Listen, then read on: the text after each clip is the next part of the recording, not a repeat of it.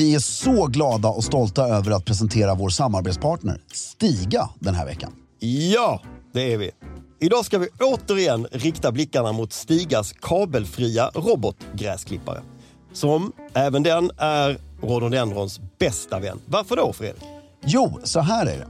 Installationen av Stigas robotgräsklippare är mycket enkel. Du styr bland annat din robot i din telefon som en radiobil och ritar på det sätt ut den yta du vill att den ska klippa på. Just det. Råkar du träffa på en rhododendronbuske åker du såklart bara runt den. Ja. Du kan även välja ut no-go-zoner, alltså hela ytor där roboten inte ska klippa på. Och något som är väldigt elegant är att det även går att få pinstripes och schackmönster på gräsmattan. Du kan alltså med Stigas hjälp få din egen engelska slottsträdgård, även om du exempelvis har en tomt på bara 500 kvadrat. Det är helt otroligt. Helt otroligt.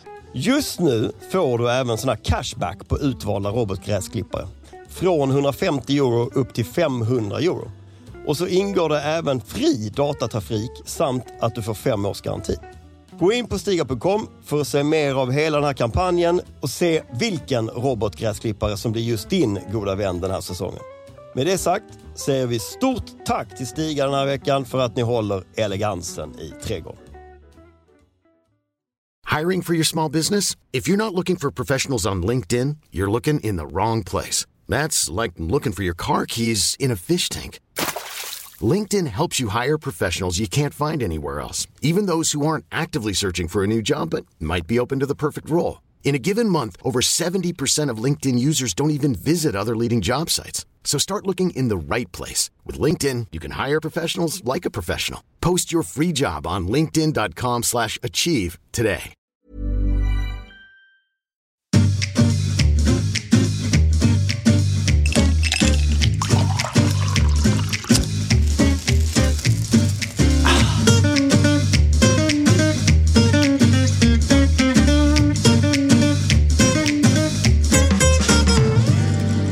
Hej och välkomna till Stiljournalen. Jag heter Fredrik af Klerker och sitter här med min otroligt tjusiga vän Filip C. Strömbäck.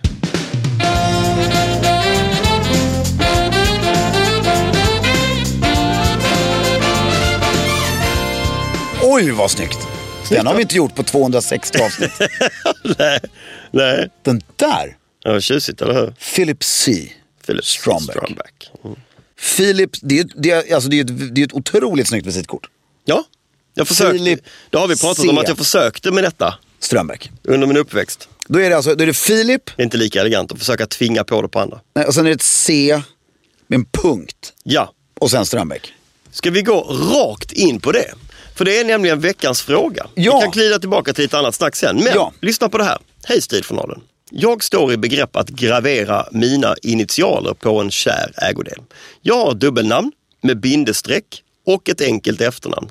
Vilken variant av dessa initialer utgör den mest eleganta signaturen? Bör man inkludera/exkludera bindestrecket, applicera alla 3 bokstäverna i signaturen eller nöja sig med de 2 i förnamnet? Och framförallt, hur ska man förhålla sig till användandet av punkter och eller blanksteg mellan för- och efternamn? Frågetecken. Vänliga hälsningar CJP. Och nu, innan du börjar så vill jag säga att han skriver själv under C-J mellanslag P ingen punkt. Har vi fått en stilfråga av Carl-Johan Persson här? Han heter ju KJ. Jo, men det kan man ju heta. KJ. Jag tänkte, det lät ju roligt. Men den här killen heter ju Carl-Johan, gissar jag. Det vill säga att han heter Carl-Johan Persson. Då skulle jag vet hur man gör. Ja. Men det finns en massa olika. Det har gått, det är som att, det är ungefär som jag tycker vi fick någon sån stilfråga häromdagen. Men alltså det här att det skapas saker som folk tror är sant. Ja. Som irriterar mig väldigt mycket. Ja. Som nu för tiden, bara för att alla maskiner i Kina inte kan göra mellanslag.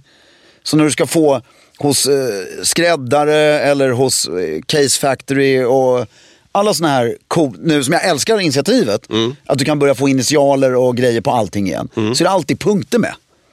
Men det är ju bara för att den här maskinen inte klarar av mellanslaget. Nej, du kan inte beställa. Du måste ha med en punkt. Punkt. Ja. Och det är alltså fel. Ja. Du har inga punkter. Nej. Punkt. Så, Det så i är- det här fallet skulle det alltså vara C bindestreck Alltså är J. hans namn uttalat? Om han heter Karl Johan, Ja. inte Karl Johan och sen efternamnet, utan han heter Karl Johan, det är hans tilltalsnamn. Då är det, men sen kan du heta Karl Johan med bindestreck och Karl Johan. Han heter ju med bindestreck, det säger han ju i frågan. Och då är det så här, då finns det ju olika sätt. Ska du sätta dina initialer på en skjorta? Bara för att vi kan, så folk förstår de olika möjligheterna. Ja. Då på vänster sida där nere, precis i valken. Så att det ser diskret ut på förläggarvis. Så förläggaren brukar göra så. Då har du ju bara bokstäver.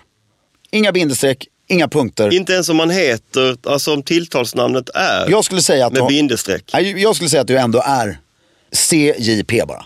Utan någonting. Utan någonting. Utan mellanslag också. Ja, alltså du ska ju ha ett mellanslag. Eller du ska ha ett avstånd mellan bokstäverna som är rimligt. Ja, mellan J och P. Ja, och den andra också. Du Okej. skriver ju inte ihop dem när du skriver dem. Nej, det är ju nej. mellanslag. Ja. Alltså du ska behandla dem som du behandlar orden. Ja, jag förstår. Om du förstår vad jag menar. Sen kan du ha en krona ovanför om du är riktigt pretentiös. Och ha möjlighet att ha en krona. Men ha inte det även om du har en möjlighet att ha en krona. Jag gjorde det en gång, det blev väldigt fult. Men det är det snyggaste. Och då, om vi tar en kär ägodel och en annan grej. Då är det en liten skillnad. Om du ska gravera en silverbox till exempel. Eller en liten silvervas eller något i metall. Då tycker jag att då öppnar sig lite mer möjligheter. För att då tycker jag du kan ha bindestrecket. C-JP. För att markera verkligen att där är Karl Johan Persson. Men aldrig några punkter. Nej, de förtjänar inget. Det enda gången du har punkter är om du är tysk adel. Då har du, för i Tyskland så särskiljer man de som heter von.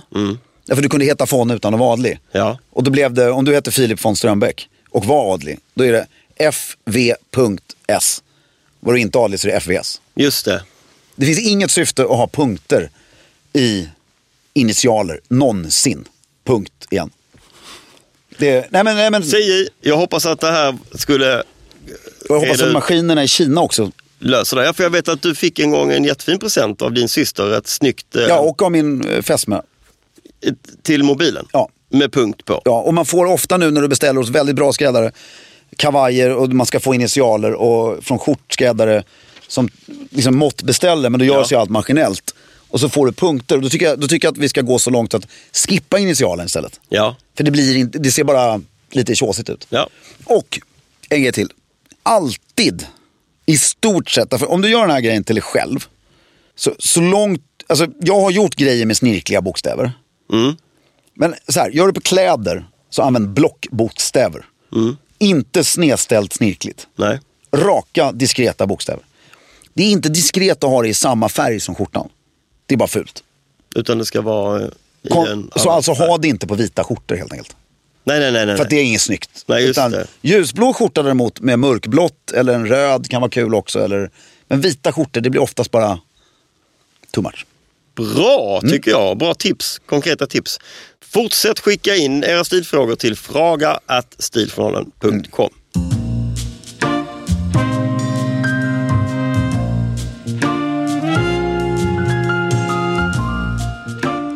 Idag ska vi prata Ja, hur mår du? Vad har du gjort sen sist? Det kan vi svara på. Tack, jag mår bra. Jag har haft en väldigt trevlig vecka och helg och alltihopa. Har druckit hot shots. Grattis. Tack ska du ha. Det var det. Nu ska vi prata... Jag mår också bra, tack. Ja, Det- Nattklubbar. Ja, det ska vi göra. Så här är det, att sen vi började med den här podden för 5 år sedan, drygt, så har vi fått frågan om ditt nattklubbsliv. Det är någonting som folk är nyfikna på. Folk vill veta hur har det varit och vad har du gjort. Och för många känner igen dig som en kille i sus och dus och ute i krogsvängen också. Du har många strängar på din lyra. Så idag så ska vi slå massa flugor i en och samma smäll. Vi ska dels få en liten historisk tillbakablick av nattklubbarnas vara och icke vara rent generellt. Vi ska prata om vilka nattklubbar som idag är stiliga och vad vi blir inspirerade av. Och så ska vi få höra lite mer om nattklubbscenen i Stockholm och ditt bidrag in till den. Ja. Jag vill börja med att fråga, hur kommer det sig att du började jobba i krog? Det var, jag kommer inte ihåg året exakt, men det är ju våldsamt länge sedan. Vi är nästan inne på 90-tal.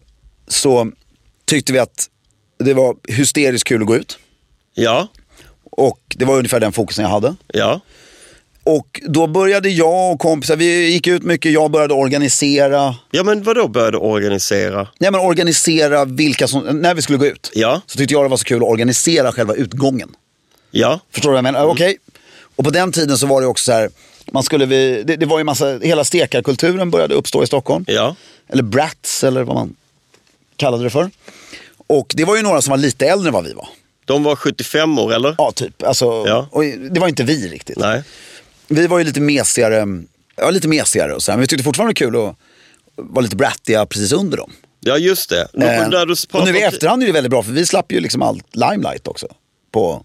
Ja, fast jag kan tänka mig också att det är ganska kul för den generationen så här i efterhand. Det är ju Svante Tegnér och hela det gänget som var... Det är klart att det är en rolig... Ja, men de var ju galna liksom i tidningarna hela tiden. Och vi, nej men det hände ju också, därför det vi gjorde, det fanns ju bara typ 2 ställen i Stockholm på den tiden, eller var bara Sturecompagniet. Ja. Och köket. Ja. That's it. Ja. Och Sofies.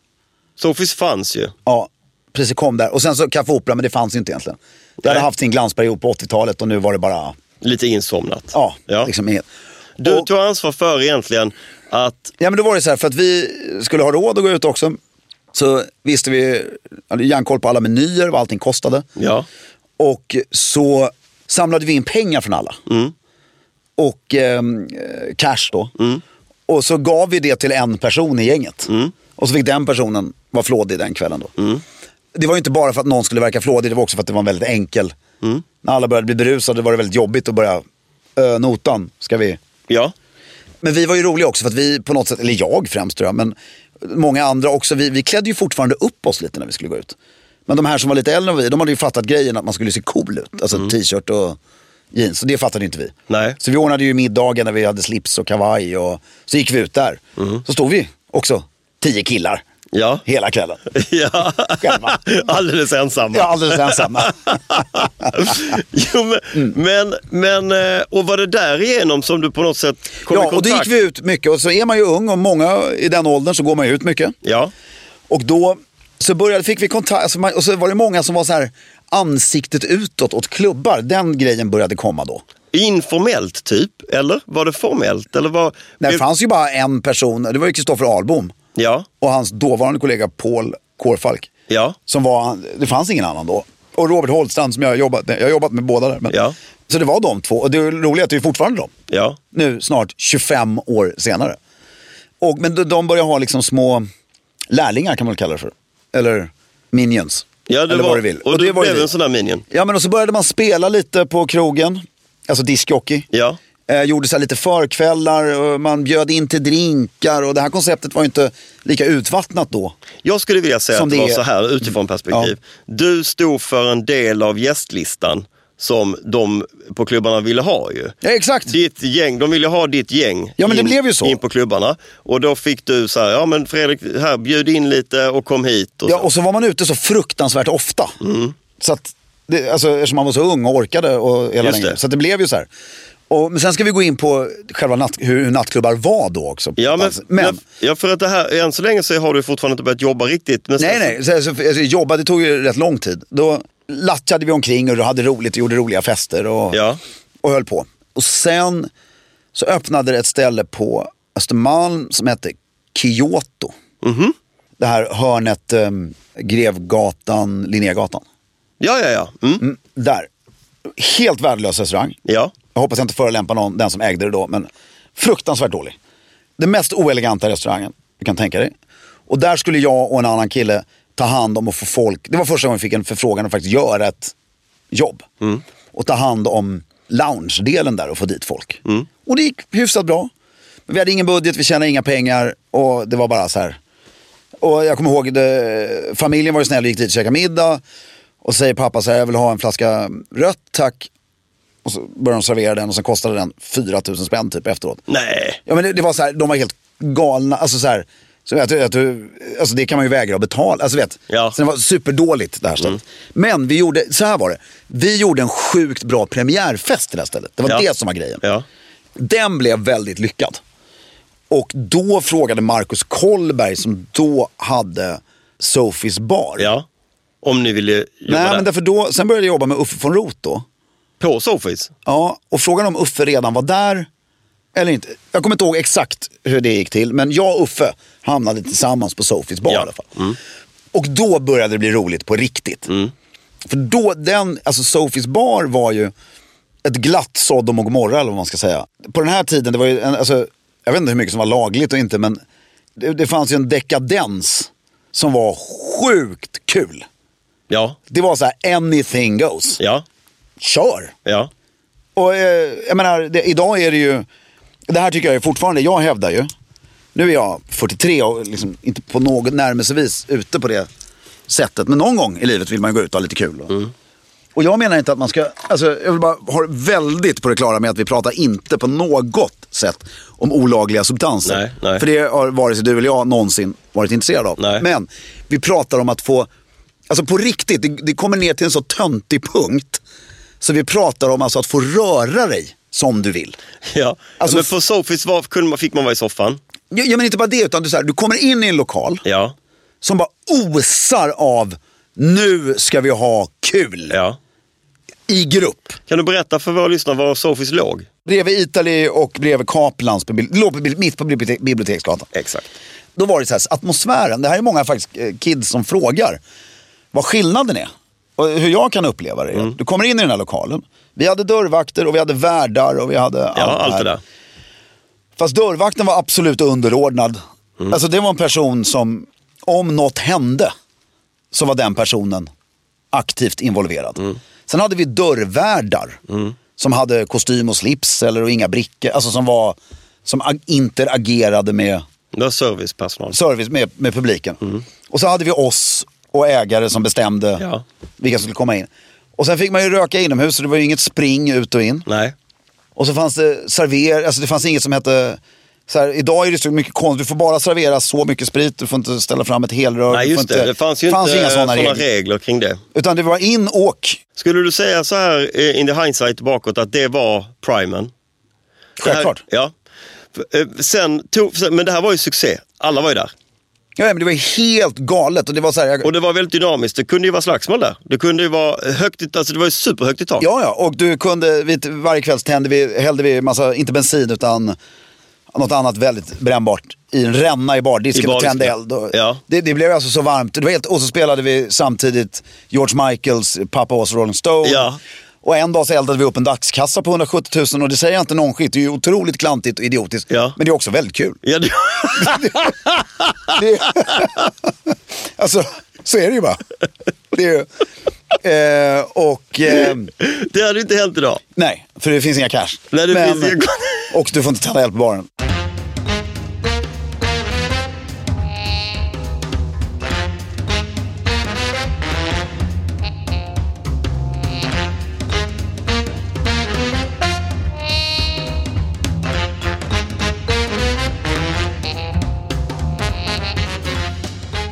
Det här, ungdomar alltid säger är ju så är det ju. Ja. Med måtta, vissa klarar ju inte den här miljön. Så är det. Ja, nej, men du behöver men lite ska vi ursäkta oss. För vissa grejer är ju rent av bara knäppa liksom. Och på den tiden var det ju mycket så här också, framförallt där på Sofies. Jag kommer ihåg några exempel. Då var det ju, allting som gick dåligt var krogens fel. Ja. Punkt. Ja. Därför det var kunden som hade rätt. Ja. Idag är det tvärtom. Ja. Allt som är dåligt är gästens fel. Hur menar du då? Nej, men så här, snubblar gästen på en matta, då ska du slängas ut. Ja. Det är inte att mattkanten var uppvikt. Nej. Vältes ett bord ut, då är det vilken gäst välter bordet. Och så ska gästen... Det är inte att bordet var rangligt. Det är inte, du ska slänga ut gästen konstant. Det är en sån extrem petimeter noggrannhet på överservering. Så att gästen kan inte, ingen vuxen människa i Sverige, staten har tagit ifrån den vuxna personen möjligheten att ta ett berusningsansvar för sig själv. Det är en väldigt bra poäng. Det du är inne på är att om du är på nattklubb idag och du bara råkar bete dig lite utöver det vanliga, så har du någon form av ordningsvakt som kastar ut dig. Ja, och här är ju problemet då. Att du tar, vi ska inte gå in på vad jag tycker är problem med lagarna, utan det är att du drar alla över ett streck. Ja. Det är en jävla skillnad på på ett ställe i centrala Stockholm och ett ställe som ligger kanske på en helt annan plats. Ja. där de har mycket andra problem. Ja. Som inte den här stället har. Och det är väldigt svårt att applicera samma regler på över ett bräde. Just det. Men på den här tiden, just i den här lilla lokalen, Då fanns det inte. Det fanns verkligen inga regler. Nej. Och det var kul. Servicen blev ju briljant. Ja. Festen blev ju fantastisk. Och just det att i det här kaoset så kämpade hela stället för en enda grej. Att gästen ska ha det bra. Den dryga gästen ska ha det bra. Den trevliga gästen ska ha det bra. Den fulla gästen ska ha det bra. Alla gäster ska ha det bra. Våld och droger tolererades inte. Nej. Så var det ju också. Och det var ju fantastiskt. Men liksom bara, har en person kul, då är det bra. Det är fantastiskt. Och det finns inte längre. Nej, det gör det inte. Sen tog du och Uffe och flyttade vidare från Sofis till Café Opera. Och egentligen fick snurr på den här nattklubben som då hade varit... Ja, Café Opera är ju Café Opera, eller vak. Det är inte det längre tycker jag. Men Café Opera var Café Opera tills Ja, fast det är lite ödmjukt. För det var ju inte en välbesökt... Nej, men jag vill komma till lokalen. Ja. När vi kom in där, vi hade ett väldigt ödmjukt uppdrag. Det var en liten bar som vi skulle fylla med, jag tror kravet var 50 personer varje helg. Specifikt på fredagar, jag kommer inte ihåg om det var fredag och lördag eller... Vi fick, det över hela vår period, vi var där typ 2 år. Vi fick aldrig igång lördagar, det var helt otroligt hur Stockholm är så. Att hela Stockholm bestämmer sig, det här är bäst den dagen. Då är det så. Ja. Det kunde vara helt snustomt på en lördag. Men jag ska komma till fredagarna. Men då kommer vi dit. Och vi är fortfarande pissdåliga. Jag är fortfarande idag dålig på att tjäna pengar. Men då var vi om möjligt ännu sämre. Ja. Så vi förstod aldrig vårt värde eller någonting. Men det får man ju, fan. Ja. Youth is wasted on the young. Ja. Och så vi kommer dit. Och så kommer vi in i den här.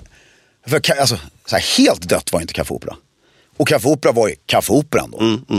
Och du går in i den här lokalen med de här takmålningarna och den här 7-mila-baren. Det är det jag menar, de har ju gjort om lokalen för mycket nu. Men då var det så här. Ja, och det här är alltså året 2001 eller 2002.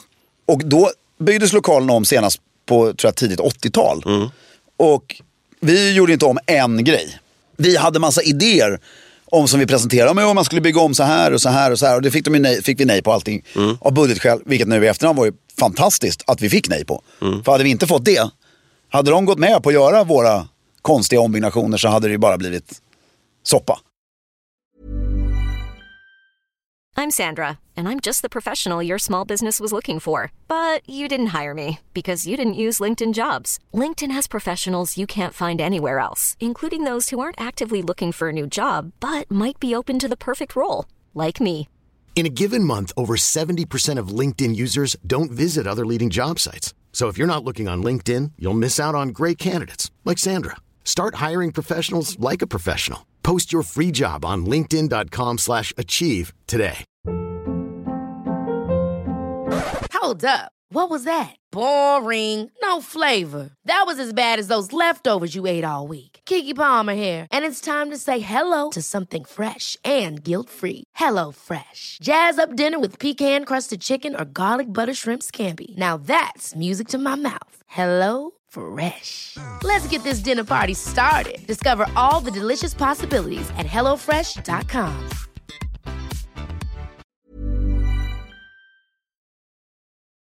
Men då igen, då tog vi alltså hela Sofis-konceptet och flyttade till den här enorma lokalen. Mycket större. Alltså enormt mycket större. Och det sjuka i Stockholm, det gick i ett halvår till. Sen kom det. Vad hände sen då efter ett halvår? Nej, men därför att jag tror ägarna och vi alla ville att nu skulle det här gå jävligt bra. Ja. Så jag inbillar mig, även om det var folk där och kontrollerade så sket man i det då. Och man tog anmälningarna bara för att publiken skulle. Men jag kommer ihåg det, för det blev ett abrupt slut. Därför till slut så hade de klagat så mycket så att vi var tvungna att gå fram till folk och börja säga, nu måste ni sitta ner. Ja. Och då dog ju festen. Och det är ju för mig, det var så alltså? Ja. Och det är ju sjukt för mig. Men det var inne i de här runda båt. Men det är ju fortfarande bisarrt för mig att en myndighetsmänniska kan bestämma att en krogägare inte får ha någon som står i deras soffor. Det håller med, det är helt orimligt. Det är ju sinnessjukt. Ja, det är helt orimligt. Jag kommer ihåg ett möte vi hade som jag brukar återberätta, som jag tycker är det roliga som finns. Då sitter vi med jag har aldrig haft kontakt med myndighetspersoner, men jag har varit med på några möten. Då sitter vi där och då är det någon som har stått och sprutat ut en flaska champagne rakt i nyllet på en annan människa och båda har blivit helt dyngsura och tyckte det var hur kul som helst. Och så kan man ju, alltså det kan man ju tycka är förkastligt. Jo, men det är alltså, det var det. Jag lägger inte så här Nej, att nej. jag tycker det här är viktigt som fan. Jag lägger inte att jag tycker att det är bra. Nej. Jag säger inte att jag skulle göra det eller inte göra det. Jag bara säger, det var det som hände. Och det var 2 gäster som hade kul. Hade kul i ett hav av människor. Och, liksom, så här. Och då har någon från myndigheten sett exakt det här.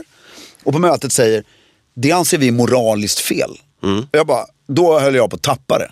Vad fan menar du? Står det i någon lagbok att du inte får spruta champagne eller hälla vätska på varandra inne på ett krogområde? Liksom, vad menar du? Därför alltså, vad som är moraliskt fel, står i lagen så lyder vi den. För krogen jobbar ju med rekommendationer som ingen vågar bryta, för då stänger de i krogen. Ja.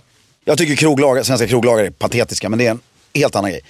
Men där lyckades vi hålla festen going i ett halvår till. Men då började man ju komma in på ett område där du var tvungen att bryta mot regler för att få hålla uppe den här liksom. Exakt, och det var ju fantastiskt roligt ur ett egocentriskt perspektiv. Men utomhusbaren sen sommartid blev ju väldigt... Utomhus är det så lustigt. Myndigheten har aldrig varit lika hårda på utomhusgrejer. Nej. Som på inomhusgrejer. Jag vet ingen aning varför. Men det kanske är brandskydd och... Nej, det är lika svårt. Ja, där var just där, men vissa innergårdar går ju inte att komma utifrån. Nej. Men det var också för att man fick röka väldigt mycket längre på utserveringarna. Men den sjukaste festen vi har haft är, om det var Sofies eller Café Opera-tiden. Då lånade jag och min kollega varumärket Café Opera. För vi tog alla stålar själv, tror jag. Och så körde vi ner till Båstad. Ja. Och så hade vi fest på något ställe där nere. Ni hade på... Madison, det finns ju inte kvar. Madison hade ni. Det finns ju inte kvar, eller? Nej. Och då, första kvällen, fan, fick man röka inomhus också. Vilket är ju lite märkligt nu. För då alla rökte. Alla var unga, alla liksom hade börjat. Ingen av dem röker ju längre, men alla hade börjat. Sitter vi inomhus och säljer skitdåligt. Det hände inte så mycket. Vi har ju lovat de här ägarna att vi kommer få igång det här. Dag 2 bara. Fan vad felet liksom. Jag vet vad jag gör. Eller jag säger inte att jag kommer inte ihåg vem det var som kom på det. Men bara, kan vi stänga av all ventilation? Ja visst, det är en knapp. Bra, stängde av all ventilation. Det är alltså 30 grader varmt ute på dagen. Det är 600 personer i lokalen. Det blir kanske 55 grader varmt där inne. Ungefär. Försäljningen gick ju alltså rakt upp i taget. Och festen, nu snackar vi Dionysos här alltså. Det blev ju, alla var ju tvungna att klä av sig för att det var så varmt. Ja. Det blir ju, du kan ju tänka dig godsägaren från Halland. Ja, det var eufori. Alltså den euforin som uppstod i det där rummet var ju galen. Det går inte att göra idag heller. Nej. Det tycker jag ungdomar ska få uppleva. Det är ju fan en mänsklig rättighet.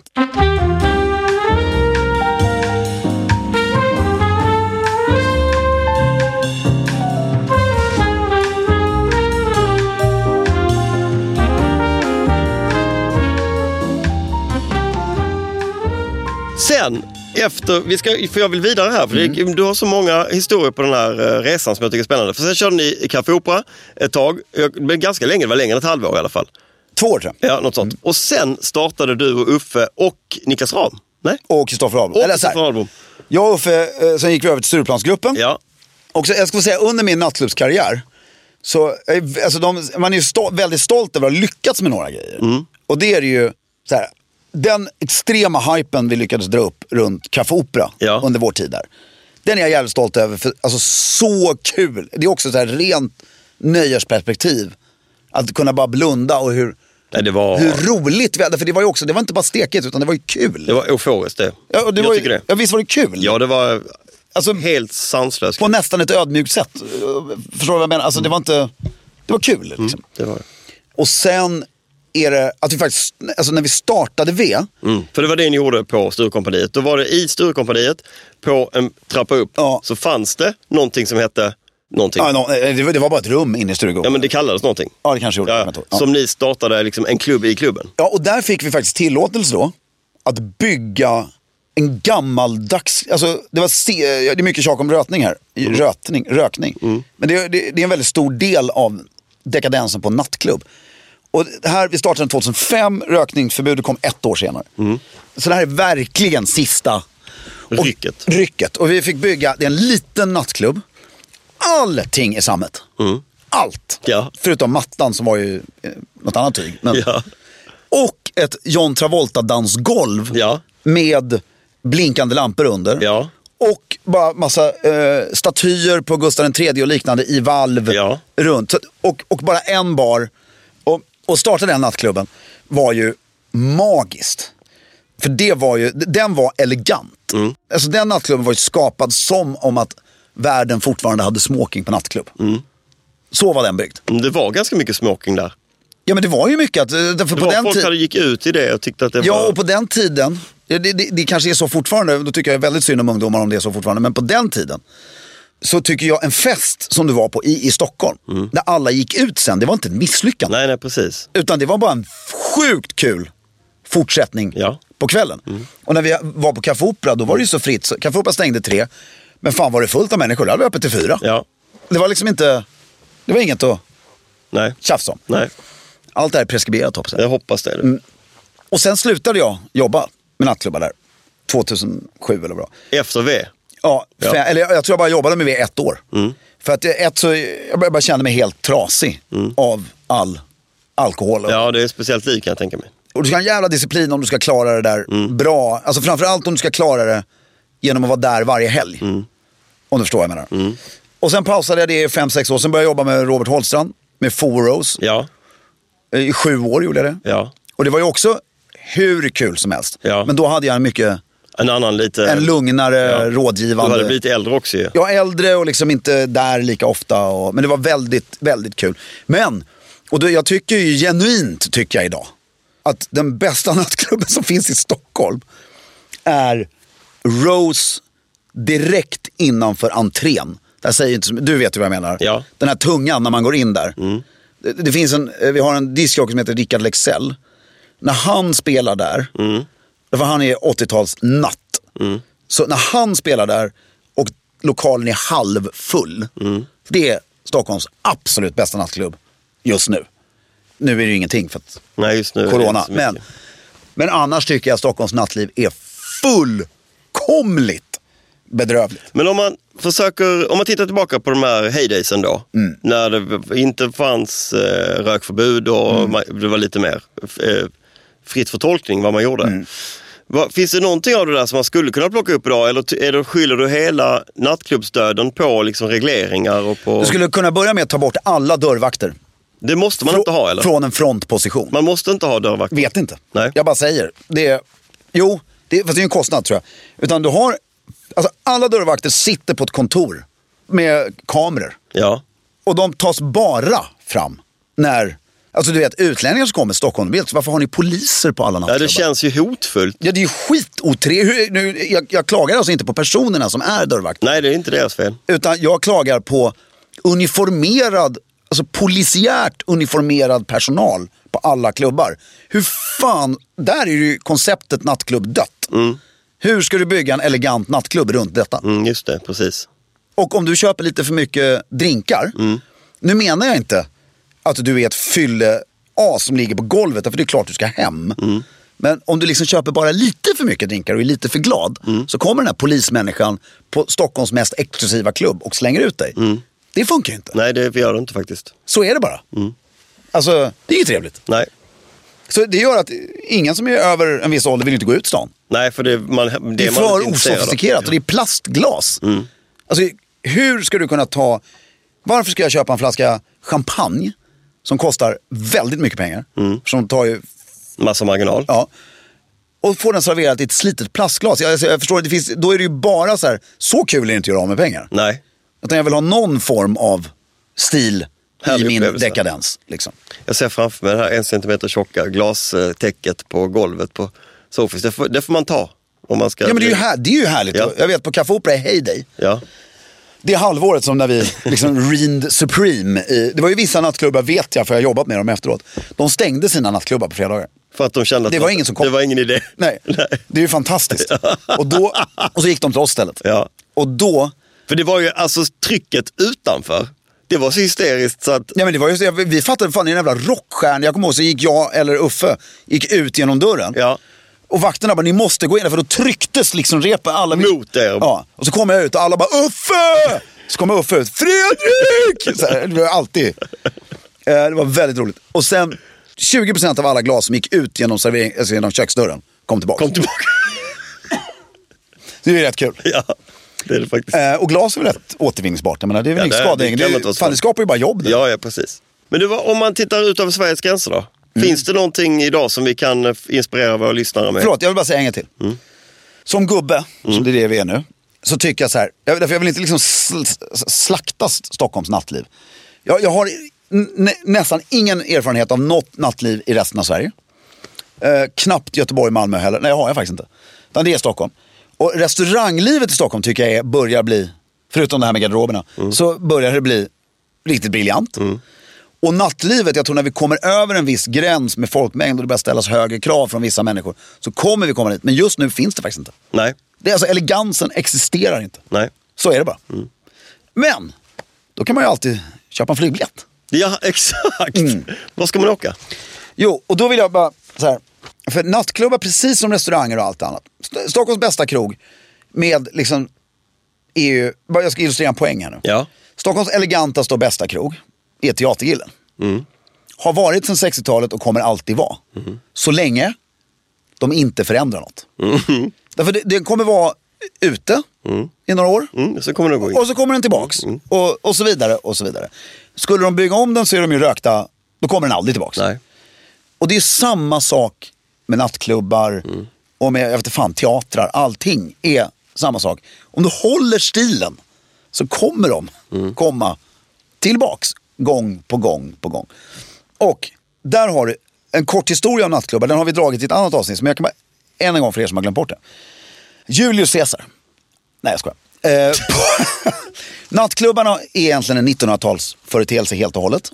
Det tror man ju faktiskt inte riktigt. Alltså, man fattar ju... Restauranger har ju funnits så länge som helst. Ja, men alltså, det vi pratar om.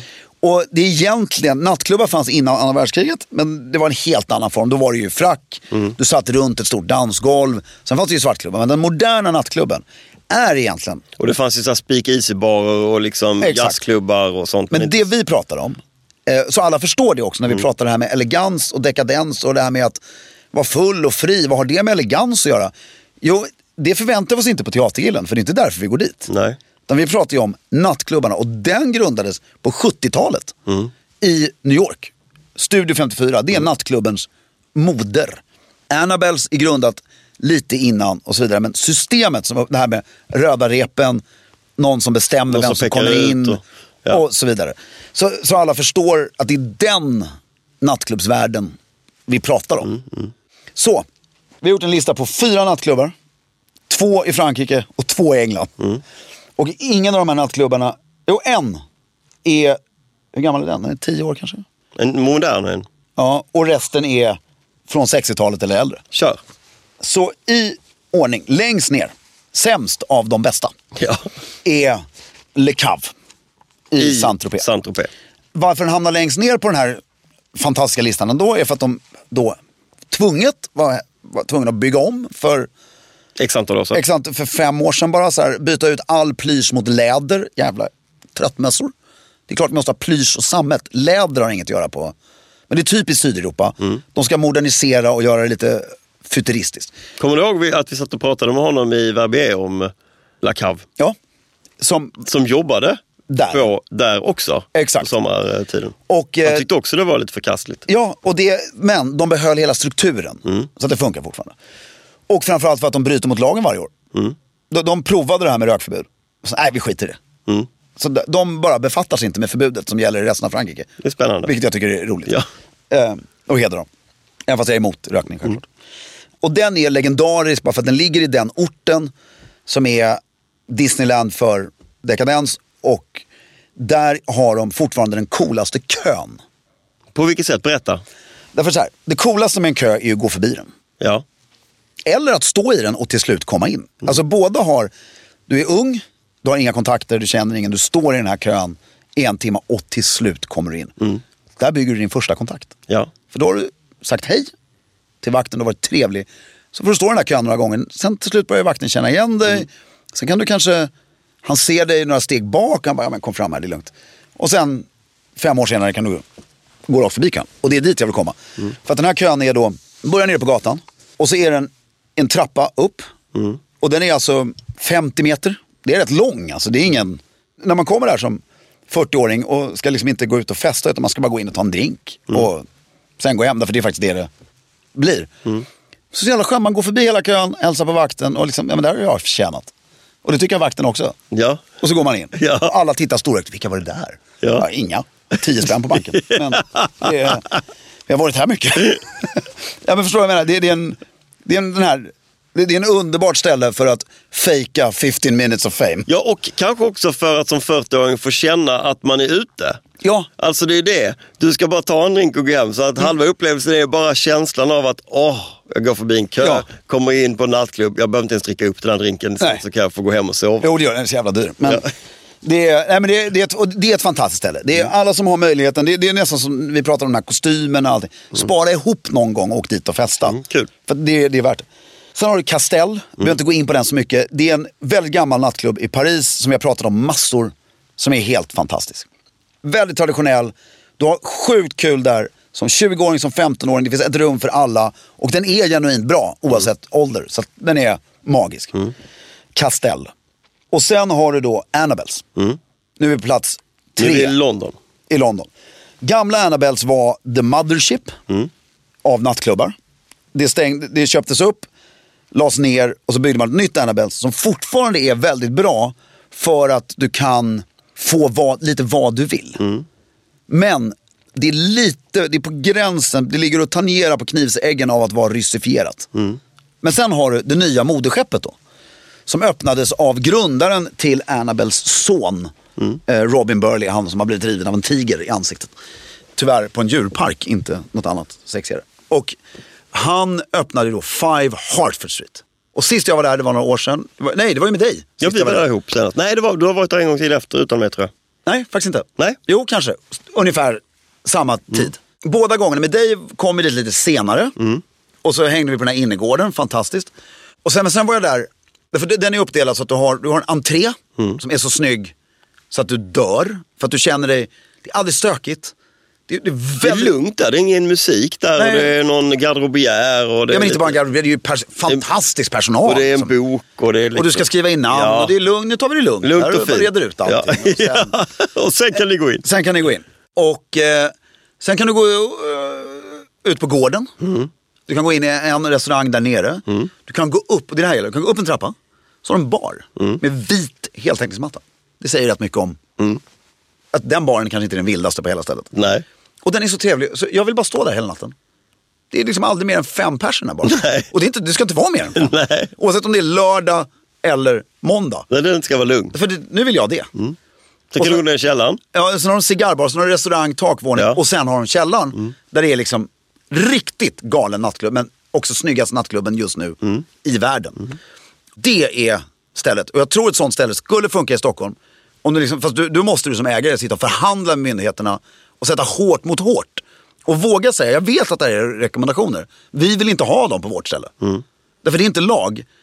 Och sen så liksom, du måste förhandla med dem först. Och säger de nej, okej. Då blir det inget. Då öppnar vi inte stället. Nej. Alltså vi tänker inte gå runt. Får vi inte det här så öppnar vi inte. Så då är ni ansvariga. För det vi kräver är inte orimligt.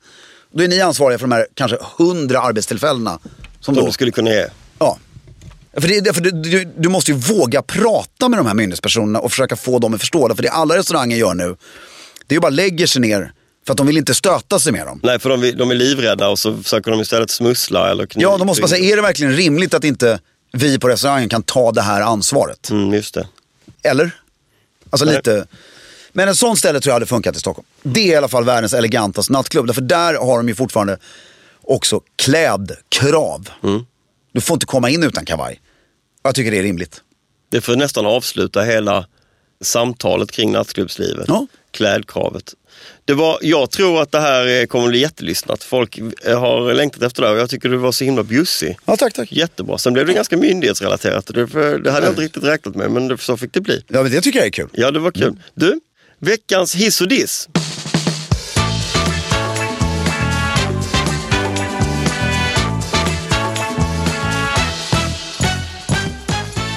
Jag tänkte börja med hissen den här veckan, så får du komplettera med dissen. Men jag såg på LinkedIn häromdagen att Axel Jonssons Stina Andersson tror hon heter, var COO där och så nu ska hon blivit... Vad då? COO eller liksom operativ. Högt uppsatt. Blev nu utsedd till vd för Bonnier. Stort. Och då gör Axel Jonsson en jättefin sån här LinkedIn-blänkare där de är stolta över sin medarbetare som får ett annat jobb hos en annan arbetsgivare. Och liksom lycka till, tack, vad kul, vad bra. Och det här är någonting som jag inte ser så ofta. Nu är det lite exceptionellt eftersom det är så framträdande statusfylld roll. Så då vill man ju kanske också sola sig lite i den glansen. Men att lyfta fram folk som lämnar sitt eget för någonting annat som är bättre, det är väldigt elegant. Tycker jag också. Otroligt elegant hiss. Ja. Men det jag saknar, för det var som en diss, inte till Jonsson utan till storföretagandet. Jag kan nästan dra parallellen till, alltså det är ingen som det är samma sak med nattklubbar, det är ingen som vågar längre. Så här, varför hängde de inte upp ett porträtt? Ja. Nej men alltså ett riktigt, kanske inte på COO men på alla vd:ar ska ju få, det kanske de får just på det företaget, men nu så våga ha det här styrelserummet igen. Ett fysiskt porträtt. Med porträtt i guldram och gör porträtten, där är jag lite med, du vet, arkitektupproret och alla de här. Våga göra det som, alltså du behöver inte ta in en modern konstnär som gör Filip Strömbäck så han ser ut som ett snöre som går på toaletten. Nej. För det är så jag ser dig. Ja, det var det jag fick upp. Visualisera. Nej, men jag var i Bonniers, den här ute på Manilla. Ja. Så har de ju en sån här konst, alltså alla deras största författare är ju A-porträtterade där nere. Och så har de ett modernt galleri där nere, så var jag nere och tittade. Och, för de har ju alla liksom, från Selma till, vad heter han, Fröding och de porträtten är ju fantastiska. Och så är de rätt läckra hela vägen fram tills nu. För nu är det liksom bara, jag har inte målat av henne, jag har målat av hennes själ. Man bara, okej. Så här, och där tycker jag också beställaren ska sätta ner foten så här. Därför det jag undrar är så här, är ni ute efter själen? Nej, men är ni ute efter att författaren ska avporträtteras? Eller vill ni att en känd konstnär ska hänga där? Det är en väldigt bra fråga. Förstår du vad jag menar? Det är en väldigt bra fråga. Och jag tycker mer så här, avporträttera personen på ett elegant sätt. Mycket bra diss. Den tycker jag man kan ta med sig. Jag håller med dig i det. Ja. Jag tycker att det är trevligt också. Alla ringer Henrik von Gerber. Ja. Han är Sveriges bästa porträttkonstnär. Ja. Och så ber ni honom. Ja. För det är också någonting med att ansvarstagandet hos det företaget. Det känns härligt att se ansiktet på här är högsta hönset som bestämmer just nu. Och det är så här, sista vi ska avsluta den dissen. Alltså, ta Ernst Billgren. Ja, framförallt efter det här Stjärnorna på slottet nu. Jag älskar Ernst Billgren. Jag tycker han är jag skulle vilja bli hans polare. Jag tycker hans personlighet magisk. Och jag gillar honom som konstnär. Men ska Exparang göra ett porträtt på grundarna så kanske det inte ska vara 2 rävar som hänger på väggen. Nej, precis. Det är bara så jag menar. Ja!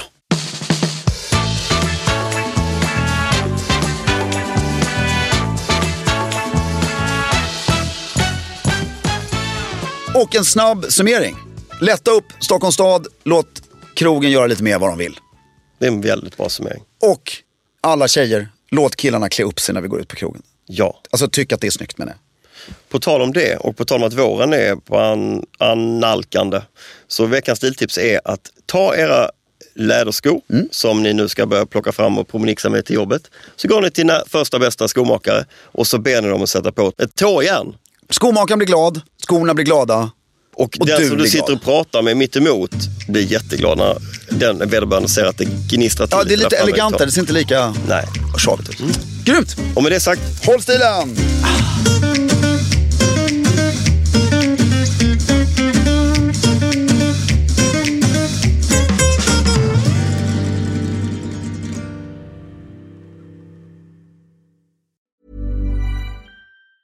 Ever catch yourself eating the same flavorless dinner 3 days in a row? Dreaming of something better? Well, HelloFresh is your guilt-free dream come true, baby. It's me, Keke Palmer. Let's wake up those taste buds with hot, juicy pecan-crusted chicken or garlic butter shrimp scampi. Hello Fresh. Stop dreaming of all the delicious possibilities and dig in at HelloFresh.com. Let's get this dinner party started. Even when we're on a budget, we still deserve nice things. Quince is a place to scoop up stunning high-end goods for 50 to 80% less than similar brands. They have buttery soft cashmere sweaters starting at $50, luxurious Italian leather bags, and so much more. Plus, Quince only works with factories that use safe, ethical, and responsible manufacturing. Get the high-end goods you'll love without the high price tag with Quince. Go to quince.com/style for free shipping and 365-day returns.